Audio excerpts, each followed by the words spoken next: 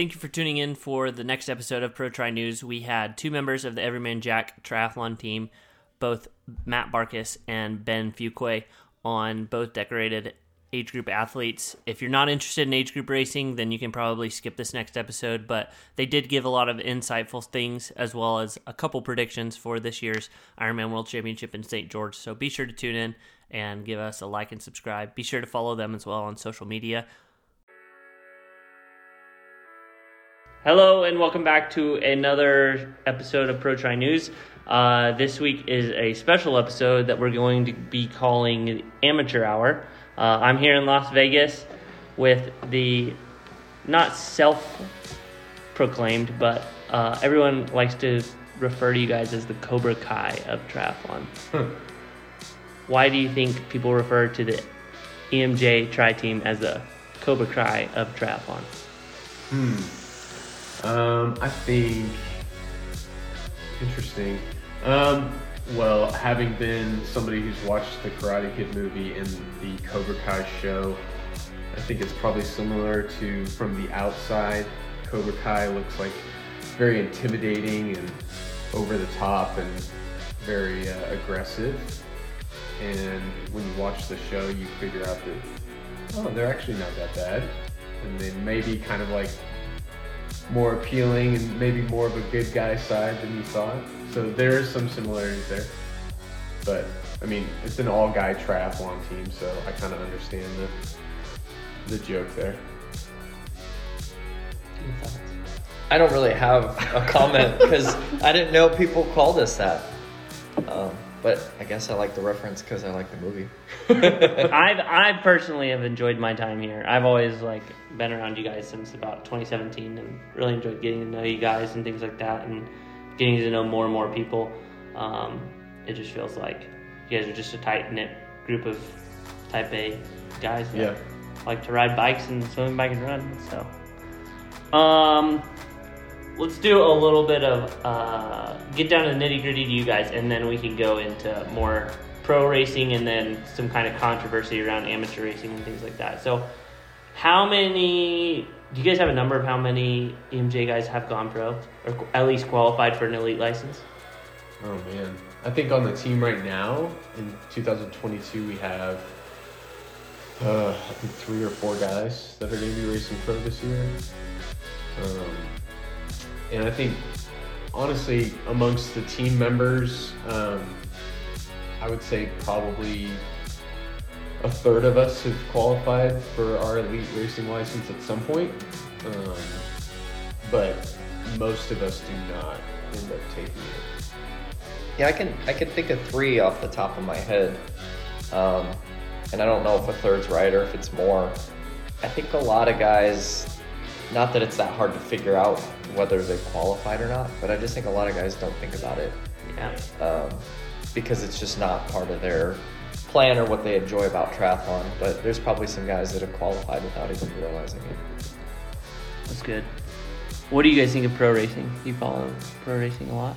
Yeah, I think some. I mean, I don't scour Twitter like a lot of people do, but I think it's interesting. I think the personalities are getting better in triathlon. I think after the Chris McCormick era, things got kind of boring for a while. Yeah. And quiet. But I think there's a new kind of crop of people coming up that add to the drama. And I think a little bit of tension is good for the sport. You don't want people being jerks, but I think seeing people like Sam Long, who kind of started out like just seemingly like a loudmouth type of guy.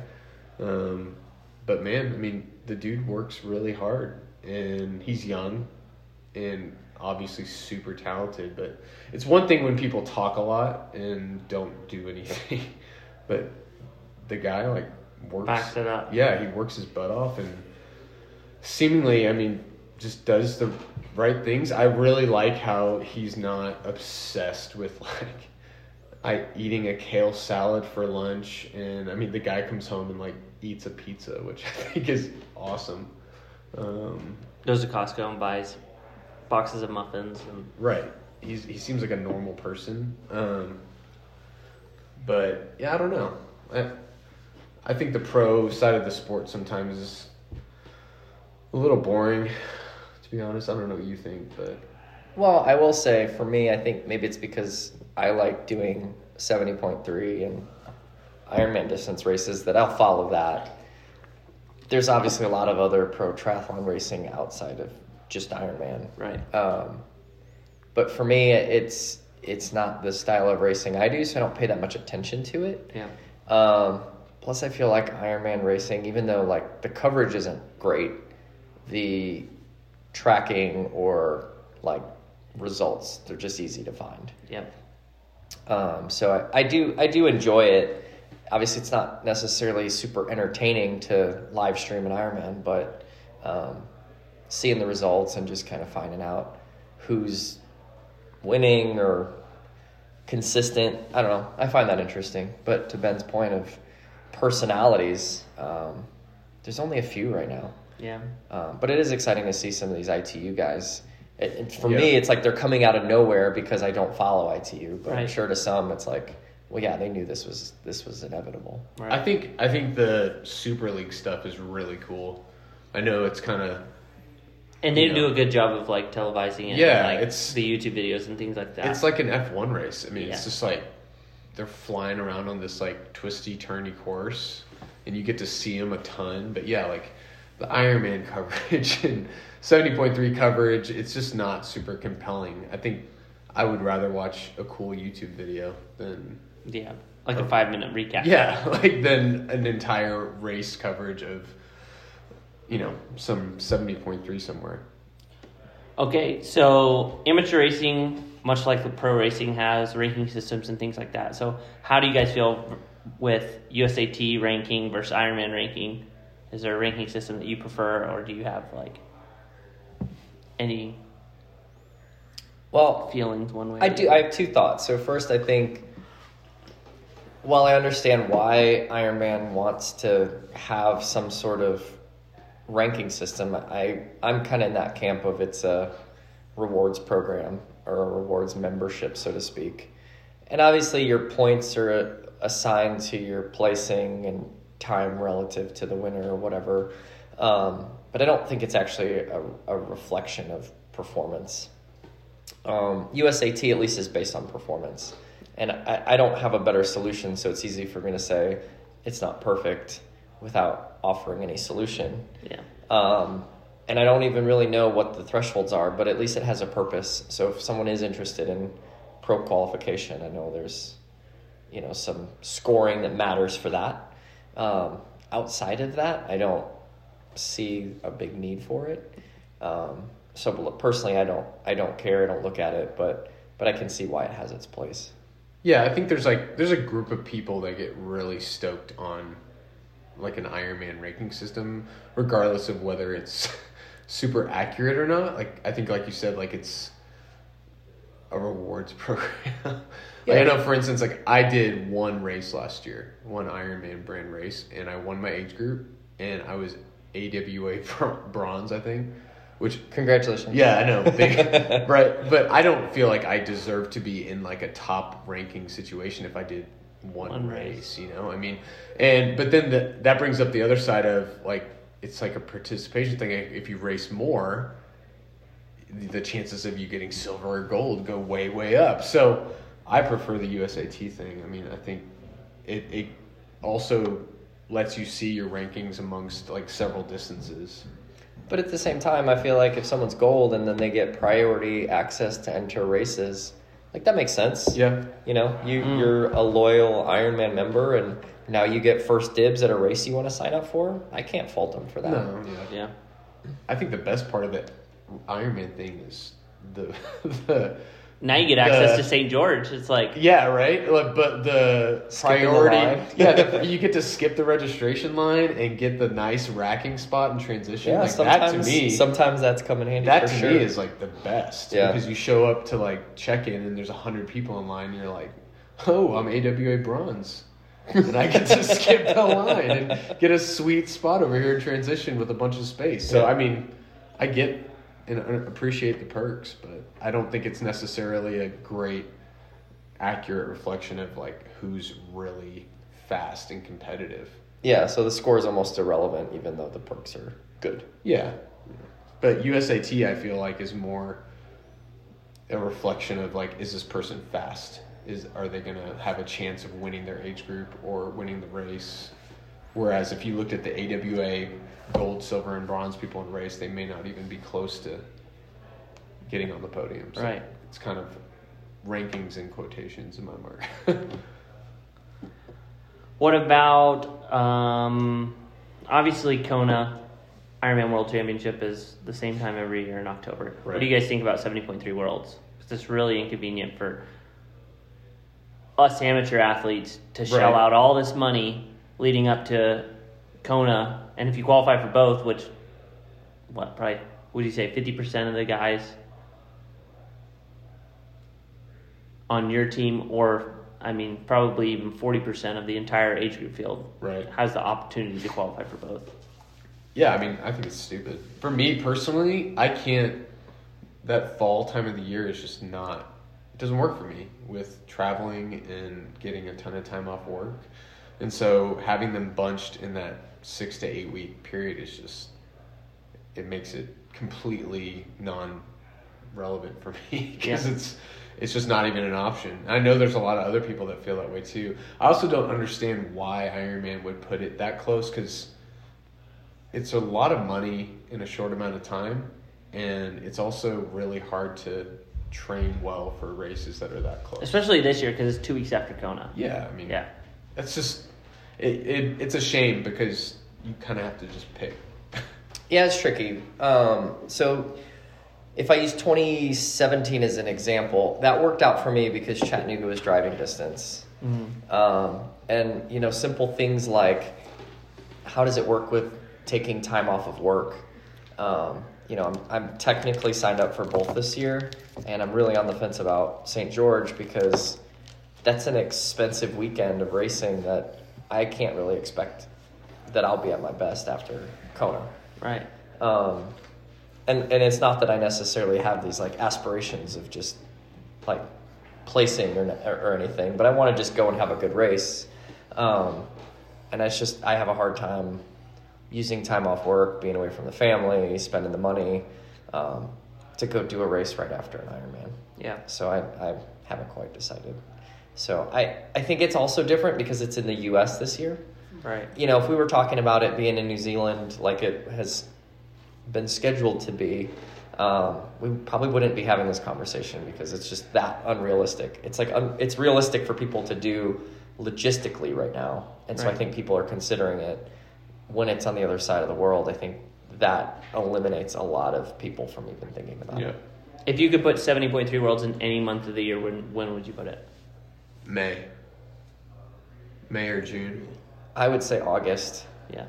For me, because it's like, I think you can go race 70.3 Worlds well. Do a block before Kona. Yeah, and maybe like tweak some things and do a block before Kona. Mm-hmm. Well, the reason I think May or June even is there's a huge chunk of, North America that after June, it just gets really hot. Yeah. And I understand that's a part of racing, but, the way Ironman does things, I think they want things to be as ideal as possible. And, you don't want it to be 100 degrees every time you race. But I would love to see like May or June because it gives you like almost a half a year. And if you really wanted to do both, you'd have time to recoup that financial commitment. And, I feel like it's a smaller ask of like your family to like, hey, let's travel again in 2 months to this really expensive race. Whereas you could do like a spring, early summer trip and then a fall trip. It seems more doable to me. That's good. What about Ironman refund policy? How much money have you guys had tied up Oh my gosh. for the last 2 years? Like $1,000. Yeah, I don't want to think about how much. Because my 70.3 Worlds slot was from 2019, so that one's been tied up for a while. I feel like they've been very reasonable with giving options for deferrals. but also like the options for 70.3 Worlds were really like big trips. And so that's why I was like, you know what, I'll just keep it to St. George, and if I can make it work, I can make it work simply from like a cost perspective.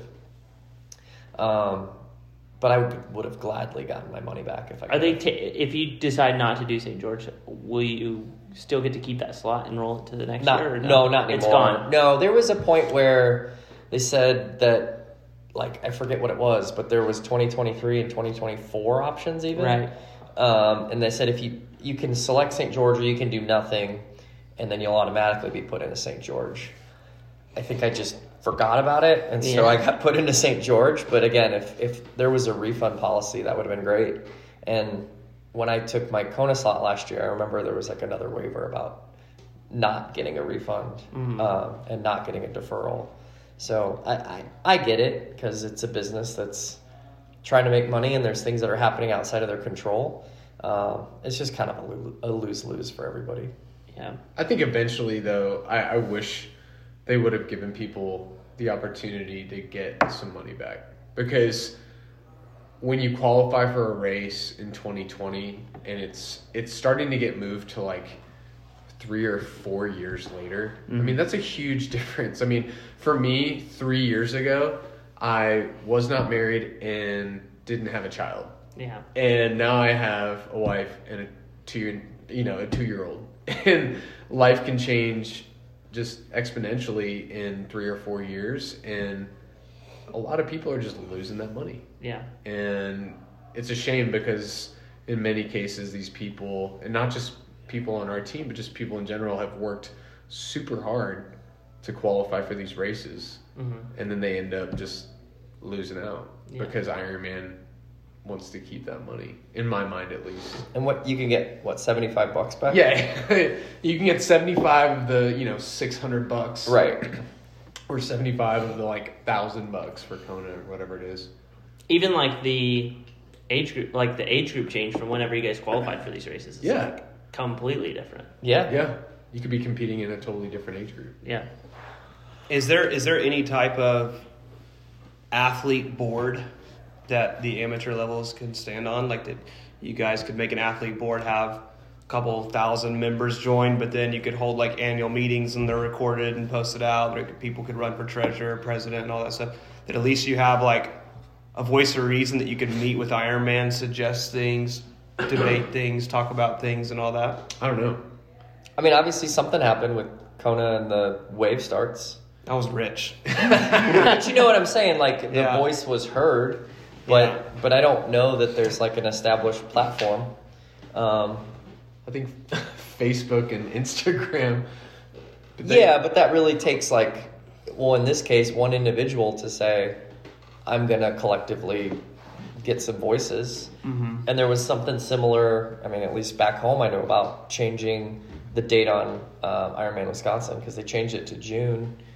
And then someone started a petition to bring it back to the original date, and they listened. Oh. But that was after some people made the decision to sign up in June because they were happy about June, and then it got moved to September. So it's just like anything else. Not everyone's always going to be happy about it. Yeah. What about pro men racing? That probably shouldn't be pro men racing. Racing at the back of the field and interfering in women's races. Do you guys have opinions on... What are you saying? Like elite amateurs racing into the women's field. Okay. What are your thoughts on that? Do you think that it affects the female race, or do you have any solutions on that or anything like that? You're saying like elite amateur men getting up into the female pro race? Yes. And pulling along athletes and all that. I don't know. I don't know. I haven't had a female pro behind me hang on or pull her, but I also haven't been up with Daniela Reef or anything. I think my impact has only been catching female pros that probably shouldn't be racing in the pro field. But I don't know. I think the bigger impact is guys racing pro and messing up the women's pro field. that should Like the people falling off the back. Right, the people falling off the back of the male pro race because they want to say they're a, quote, professional triathlete, but then they're messing up these women and getting them, you know, messed up with their bike spacing and drafting penalties and all that stuff. I think that's a bigger issue in my mind than the elite level amateurs getting up into the female race, because I think what ends up happening in that case, at least from what I've seen, is they just end up passing those women. But I think a bigger issue is the guys that, for whatever reason, want to race in the pro field, and they shouldn't be messing up those women's race. Yeah, it's tricky because you've got some amateurs that just consistently win amateur races overall, and people say that they should be pro. But then you've also got some guys that will, for lack of a better term, just kind of get lucky, and then they take their pro license. Some of those guys end up being halfway decent pros because they sort of swim. step up to the They plate. can swim, yeah. or they can swim. I mean, obviously, I don't know. People can make their own decisions, but I just personally wouldn't want to be a back of the pack pro and you know, being out. If I was a back of the pack pro, there would be plenty of females beating me out of the water. It's just not the way I would want to race. Yeah, and to Because give I would it feel like I was messing up their race and I just didn't belong in that pro field. Yeah. and to give it a little bit of context too for people listening that wonder why some of the back of the pack pros take their elite license is essentially you can race all the races. You don't need to register for it because you pay the Ironman Pro membership cost, which is, I could be wrong on this, $1,000 or $1,500, and then they don't have to re-sign up for every race. So for them, if they just enjoy racing and competition, then they don't have to pay registration fees all across the country, and then they can decide a month out from a race if they want to do it or not, versus just signing up for it a year in advance, nearly before it sells Right. out. So But going back to that, So that's like Ironman, one Ironman and 170.3 is technically like a pro license. Yeah. So like if you're racing just that much, like it's like might as well. But going back to like that AWA Gold, maybe those people should have like a season pass option. A platinum or titanium. Yeah. Right. AWA. Tungsten. Yeah. Two Ironman races and you've made money on the program. But what, like, Talbot and Kyle, I don't know if you know this, but, like, how do you lose your pro license? Because in my mind, it seems like if you just submit. if you suck, you should, like, it should be taken away. Like, I think if you're it's 3 years. so you automatically just have 3 years. Yeah, like you have to. I think once you quit, maybe we should ask Clay MG. I mean, he's on the team, and he said that he's not racing pro this year.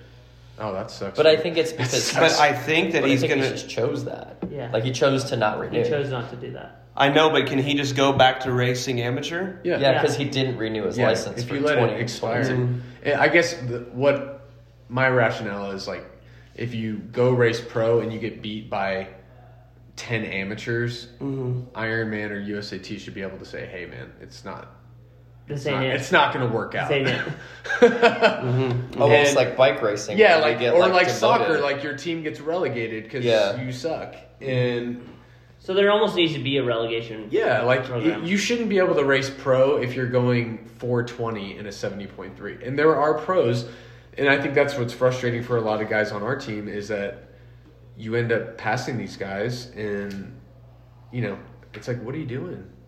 Yeah. But it must feel good too I guess. I mean, to pass a pro. I don't Feel know. feel cool. Did you guys hit on earlier? I went in here. The basis of Everyman Jack, and why does everyone or a lot of people hate Everyman Jack? I didn't know there was hate. Jeez, Oh, yeah. there's tons of hate. Everyone's like, "Oh, there's the Everyman Jack guy." First off, if you could pass an Everyman Jack guy, they all get all sprung about it. Well, there That is is true. there is a And why do you think amateur athletes out there don't like your team? You think I it's don't just know. You know, jealousy? like, it was interesting. I was doing Waco 70.3 in the fall, and at like mile 25 on the bike, I was having a great race, and I started throwing up like all over myself, and knew that my race was over. It was my first DNF, and I was just soft pedaling back to transition to get the heck out of there. And this guy rode up on me who was high up in the race, and he goes, you know that Everyman Jack on your back puts a big bullseye on you, right? And I was like, wow, thanks, man. Have a great race. And so, yeah, I think there are people out there that have that mentality, but I also feel like I kind of had that mentality before I was on the team, because you aspire to be, if you're racing to be a fast male amateur, there's just a lot of fast male amateurs on the team. And so I know that before I was on the team, I wanted to beat as many EMJ guys as I possibly could. I didn't have the mentality of like, screw you, EMJ, but Yeah.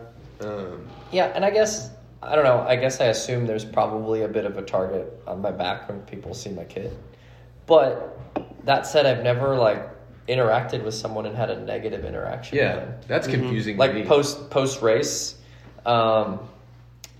if anything else, it's like people know someone that's on the team, and then, you know, they're like, oh, I know so-and-so, and then it's like easier to strike up a conversation. Yeah. So, I mean, maybe it happens, but I think that's pretty common that you see people, you know, on their Keyboard computer. warriors. Yeah, that have an opinion that they share online, but then in person, they either don't say anything or they're nice to your face. Yeah. I think the thing that's confusing to me is I've never known a guy on the team where I'm like, he probably sucks to talk to after a race. I mean, all the guys here, I'm like, they're really nice people. Yeah. And in some cases, they're some of my best friends. And I would But like I to- also, when I see him on course, I'm like, ooh, I got to chase my yeah, teammate yeah, down. exactly.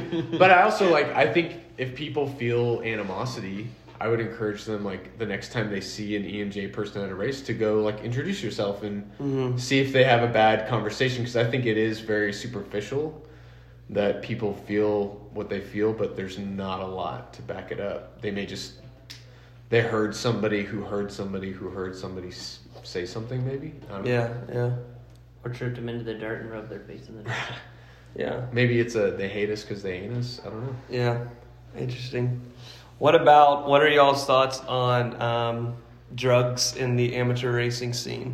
Is there a lot of dirty guys, and you feel like it's a lot in Europe or more North America or whatever? Do you guys like think of any guys that are totally on drugs as an amateur athlete? I don't know. It's really hard for me to say. I would love to think there's not, because I'm not. But Yeah. I don't know. I think I'm almost scared to know what the percentage would be amongst the male amateur group in the United States. I would like to think it would be like lower than 5%, but everything I hear from people who are more educated on it than I am say way higher than that. Yeah, which is crazy, because I wouldn't even know where to get something like that. Yeah. I But- think one time Matt Dixon at Purple Patch stated that if he was to guess or believe, I can't remember, and I don't even remember where this article's at, I could probably stand corrected, that there's he thinks 30% of the age group field are on some type of performance enhancing drug. Wow. But given granted, a majority of those people don't even know that they're on some type of performance enhancing drug, Right. whether it's a growth hormone that their doctor gave them because they're at an older age, or An inhaler or something like that Some they just product they take. some don't product know. that they take Yeah. that they aren't educated on what the WADA protocols are, that if they were to be tested, it would test positive. Not that those people are winning in the races or getting Kona slots, or I have no idea. But he guessed that he thought 30% of That would be wild. the amateur athletes are on some type of illegal banned drug. Not because But it does seem like every year in Kona, you hear about kind of in the 6 months after Kona, like a few podium people Yeah. getting, popped for whatever, and then them having to rearrange that order of people, which I know there's guys on our team that, finished third in their age group in Kona, and then Ironman ends up sending them a second place bowl because the dude in front of them got, popped for testosterone or whatever. And I guess maybe I'm just naive, but I'm always surprised when I see that Yeah, stuff. it's crazy. And to the Kona podium thing, what was it? Male 40 to 44? Yeah. In 19? It was like, Oh, really? I think two of them? Yeah, 2 of the top 5. Because one of the guys on our team was on the podium, and I think he was 4th. he just crept his way closer to the top. I think he was 4th at the ceremony and then ended up like 6 months later being 2nd. And that, I mean, Wow. obviously, like, he earned his race was not changed by it, but like, what a bummer to go home with a 4th place Yeah, bowl. I feel real bad for him.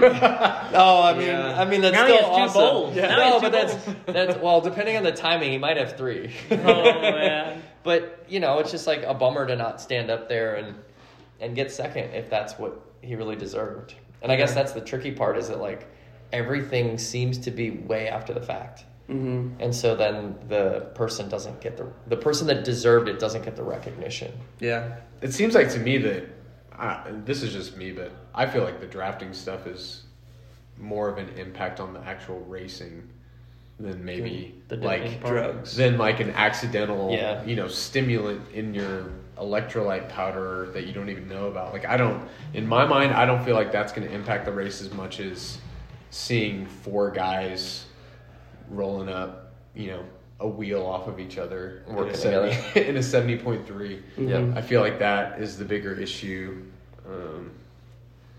So I don't know. It's frustrating. How often do EMJ guys get drafting penalties? I don't know.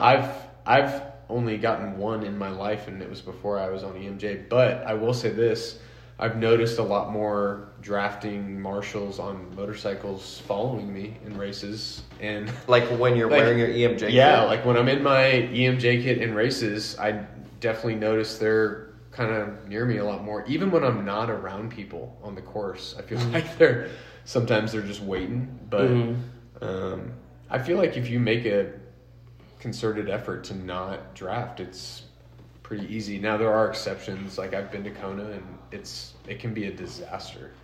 And 70.3 Worlds can be that way because you just have so many people that are so kind of within that 1% of fitness, and it just makes it really hard to space out. But in the typical 70.3, I feel like it's pretty easy to not draft. Yeah.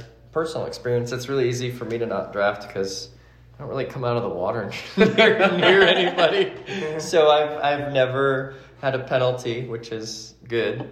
But I think there's just, especially in World Championship races, so many guys come out of the water at the same time that I don't even know if all of it's deliberate drafting, but it's real and it works as far as riding faster. Yeah, the results. Yeah.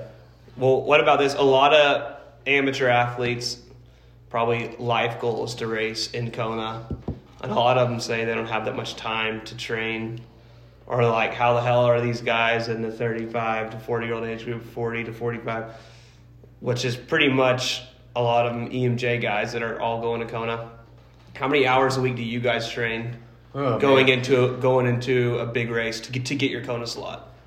Well, I'm not really chasing the Kona thing anymore, but when I was training like, I think the most I ever did was like 18 hours in a week, but honestly, I think the norm would have been like 15, 16 hours a week.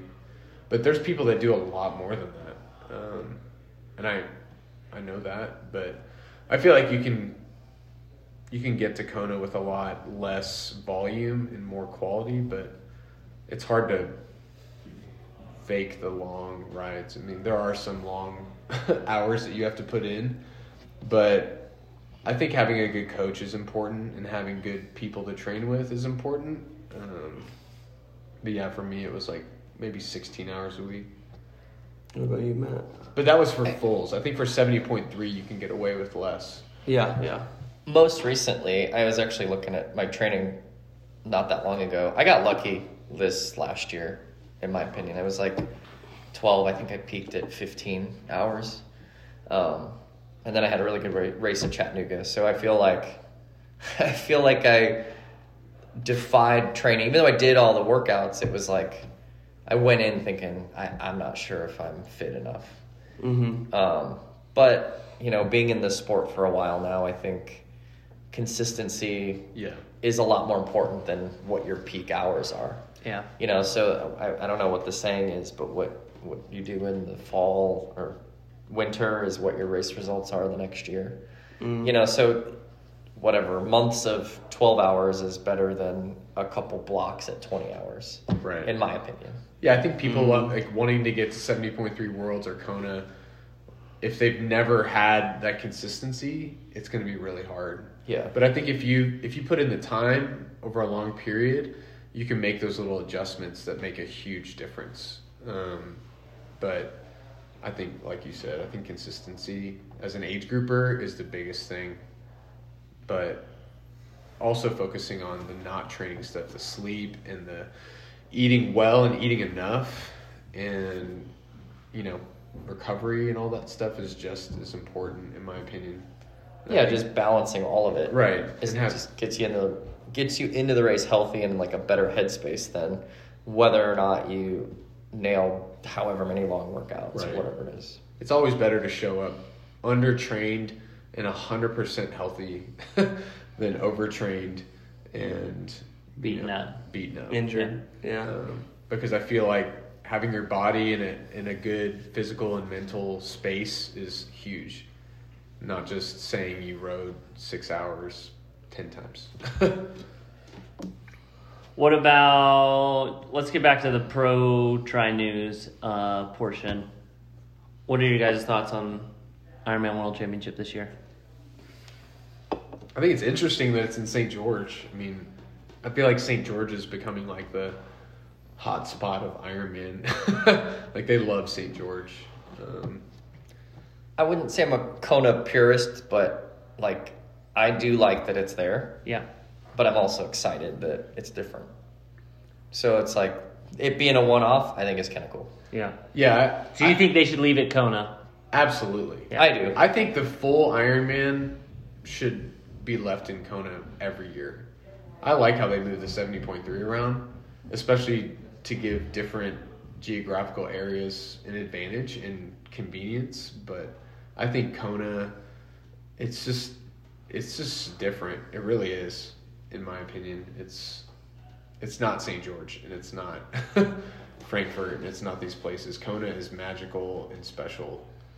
And I it's one of those experiences that I want everybody to have at least once. You didn't feel that way about St. George when you did it? No. I mean, St. George is so cool and so beautiful, and the course is so challenging, but Kona's just different, man. It's just a cool thing. I don't even know how to describe it. It's special. And I think the pros feel that way, not just the amateurs. I think the pros feel that way about Kona. It's like, you know, if the Super Bowl was in the same stadium every year, I think it would be special. It would be like And it wasn't used for anything but that exactly race. Like if it was just used for the Super Bowl, it would be like this amazing, like, you get into the stadium and you feel like this is electric. And that's how Kona is. It's like it's only used for that. Right. And St. George isn't. But it's still cool that they're doing it. I mean, It's almost like how when Chattanooga, the 70.3 Worlds, like they changed the course. Yeah. And it was cool. And it was like, I appreciated it was different. Because I had done the regular half the year before, but it felt like a different race, but it didn't feel like, it's not comparable to Kona. Yeah. I like that they're making the course in St. George like the old full that they used to do. 'Cause Right. It's brutal.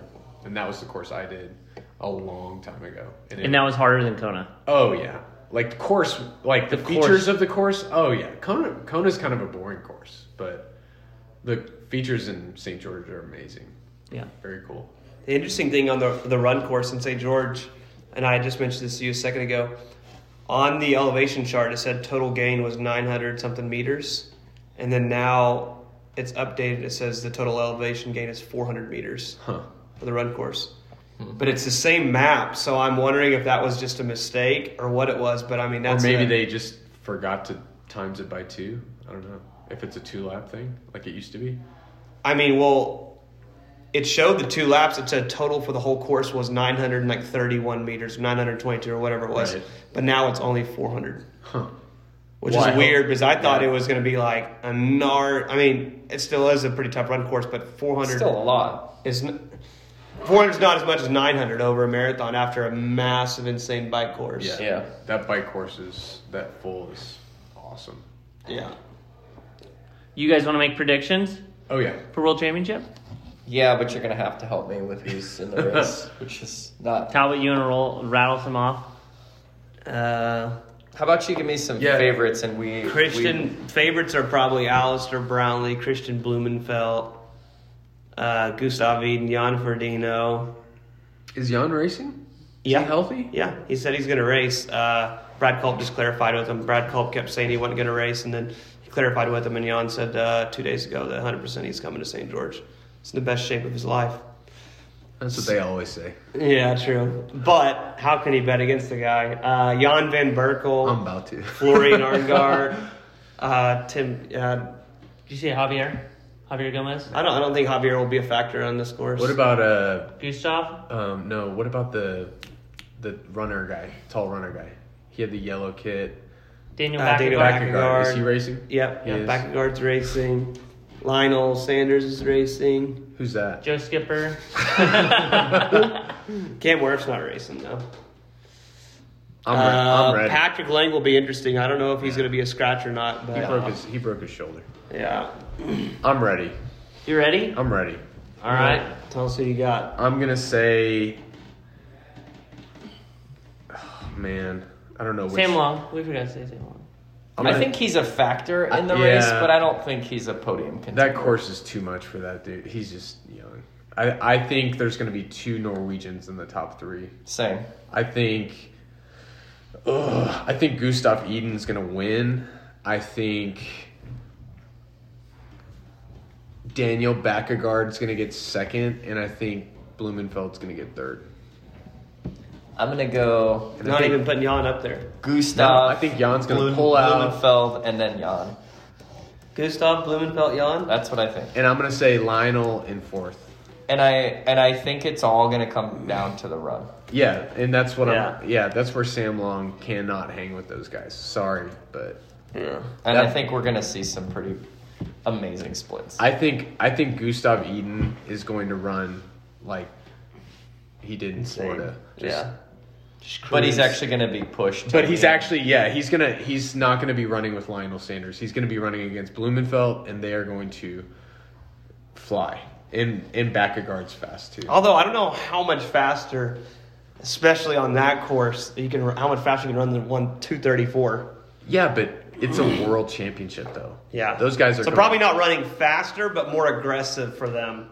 I think. Well, the There's split, no way the split may not might be faster, but like at they some, will be gapping people Oh faster. yes, Yeah. I think after the first lap, that second lap, they are not going to slow down. And there's going to be guys after that first lap that like Get are shelled. pretenders and they're hanging on, and they go back up Diagonal Street and they're going to be like dying. Well, and I forgot what Gustav said, but like the last part of Florida, he didn't have to push. The way I Yeah, think he was he'll have to. jogging. Yeah, I think Gustav's going to win by like 2 minutes. What about an American? Who do you think top American's going to be? I'd give Sam Long. Yeah. When Ben does- Hoffman? No. Sam Long? When does Lionel count Matt Hansen? as an American? I think once Lionel gets his citizenship. Okay. Is he going to do that? He got his green card already. Did he really? Yeah, Is he thinking about getting his citizenship? I think so. No. I don't know. Probably be dual citizenship if he ever did. I think Sam Long will be the top. I know Hoffman loves St. George, but Sam Long's... Yeah, I'll have to say Sam Long because I think he's got the best chance of coming off the bike in a position. If he's down less than 3 minutes after the swim, I mean, I think he'll come off the bike in a good spot and go for it on the run. I just don't. He's think gonna he's Three gonna minutes run. would be a great Yeah, that would be deficit for huge. him. Yeah, But- but he was down. What was he down? Two and a bit. Quarter? Two and a bit at for an Daytona? Olympic distance, essentially. but he's been working on his swim. I mean, Yeah, definitely. But he's gonna have to go so hard on that bike course. Well, he will. Yeah. I know, but I'm just saying I don't think he's gonna have the legs on the Yeah, run. yeah. I What get about women's race? Oh man. it. Isn't Sky there this weekend? Lucy, Skies, there. Daniela, Cat Ann Matthews. Hogg, Kat Matthews, who just won 70.3. And beat Ann Hug. Beat Ann Hogg. Annihilated her and Jess Learmouth. Ooh, this one's Yeah, tougher. this one's way Lisa harder. Norden. I mean, Nah. she could do something on the bike. Yeah, Daniela, but that But she run doesn't have the run. hasn't come together yet. Imogen Simmons. I don't know yet, but I think that Kat Matthew and Laura Phillip will both be on the podium. Yeah, I think Laura Phillip right now looks. It's looking really scary. Solid. I think Daniela in third, Same. and I think Matthew. Is it Matthew or Matthews? Matthews. Katrina Matthews Mm-hmm. in second, and Wait, I'm gonna do Sky for second. Nice. and She had a really great race in Chattanooga. And Sky knows that course so well. Yeah, I feel like she'll surprise some people. and I think Laura Phillip's gonna win by like 5 minutes. Same. Wow. I think she's gonna blow people out of the water. She's just been like consistently getting better every year, Yeah, that's the truth. and she's gonna peak and crush people. That's the truth. It'll be interesting. What's your pick? You're I'm- early, I know I'm- you're gonna I've do a been- pick show, but Yeah, I'm gonna do a pig show. I've Okay. been playing my cards a little close to the chest on this one because it's like it's really hard to tell. who do you think is not gonna win? That's a favorite. You can give us that. Lucy Charles, Yeah, I don't think so either. especially because the rumors floating around. But There's room. Yeah, she's quiet or Yeah. whatever on social. yeah, The I just want to wait and see who all like is in more fitness. Like how It's gonna be how interesting to see- Oceanside shakes out. How Right. I mean Oceanside's a big factor, and then I think there's one more race. Joe Skipper doing Ironman South Africa it'll definitely play a factor. I think. Oh, I think Joe will easily win South Africa. Well, yeah, but like how much fitness he takes into St. George and like, What's the time difference? Like how much after that? it's like a month. Okay. Yeah. That's plenty of time. So especially when you're doing as much volume as him right now. Yeah, I just When you're only racing for 7.5 hours. Yeah, exactly. Won't phase him. So I just don't think he has the bike and run that those Norwegian guys have. Those guys are I crazy. do think he's a factor in the race. Maybe another year. Yeah, I don't know. I think yeah. It'll be interesting to see how fit Allie Brownlee is as well after 70.3 Oceanside. Yeah. I just have I don't have any faith in I haven't that guy. seen him do a good Ironman race. Yeah, ever. He just West- seems Western he just seems Australia. he just seems really 2019. he just seems Well, maybe I just forgot then. he just seems fragile on the run. Like he's like Well, he runs on his toes too. Yeah, like, so it's- it's like, I don't know. He seems That's just to race emotionally, yeah, and I think he's going to be in a bad place early on that run yeah. I just with some good runners. would agree. All right. Well, that's the show for this week. Thank you for tuning in. Be sure to like and subscribe. Follow us on social media. Big thanks to the EMJ team for hosting me all week. And obviously, we're getting a little rowdy and getting ready for a pool party. See ya. Bye.